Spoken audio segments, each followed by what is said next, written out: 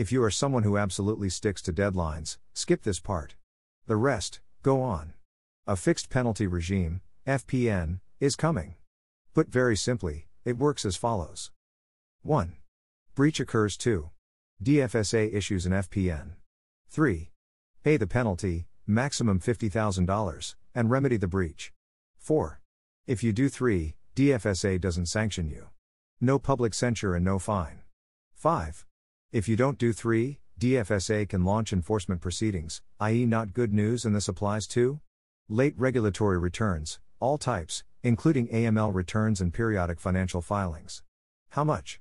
First contravention, $2,500. Second contravention, $7,500. Third contravention, $15,000.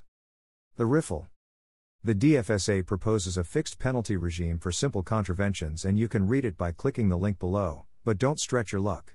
File in time. Also, click on the subscribe now link, if you haven't already.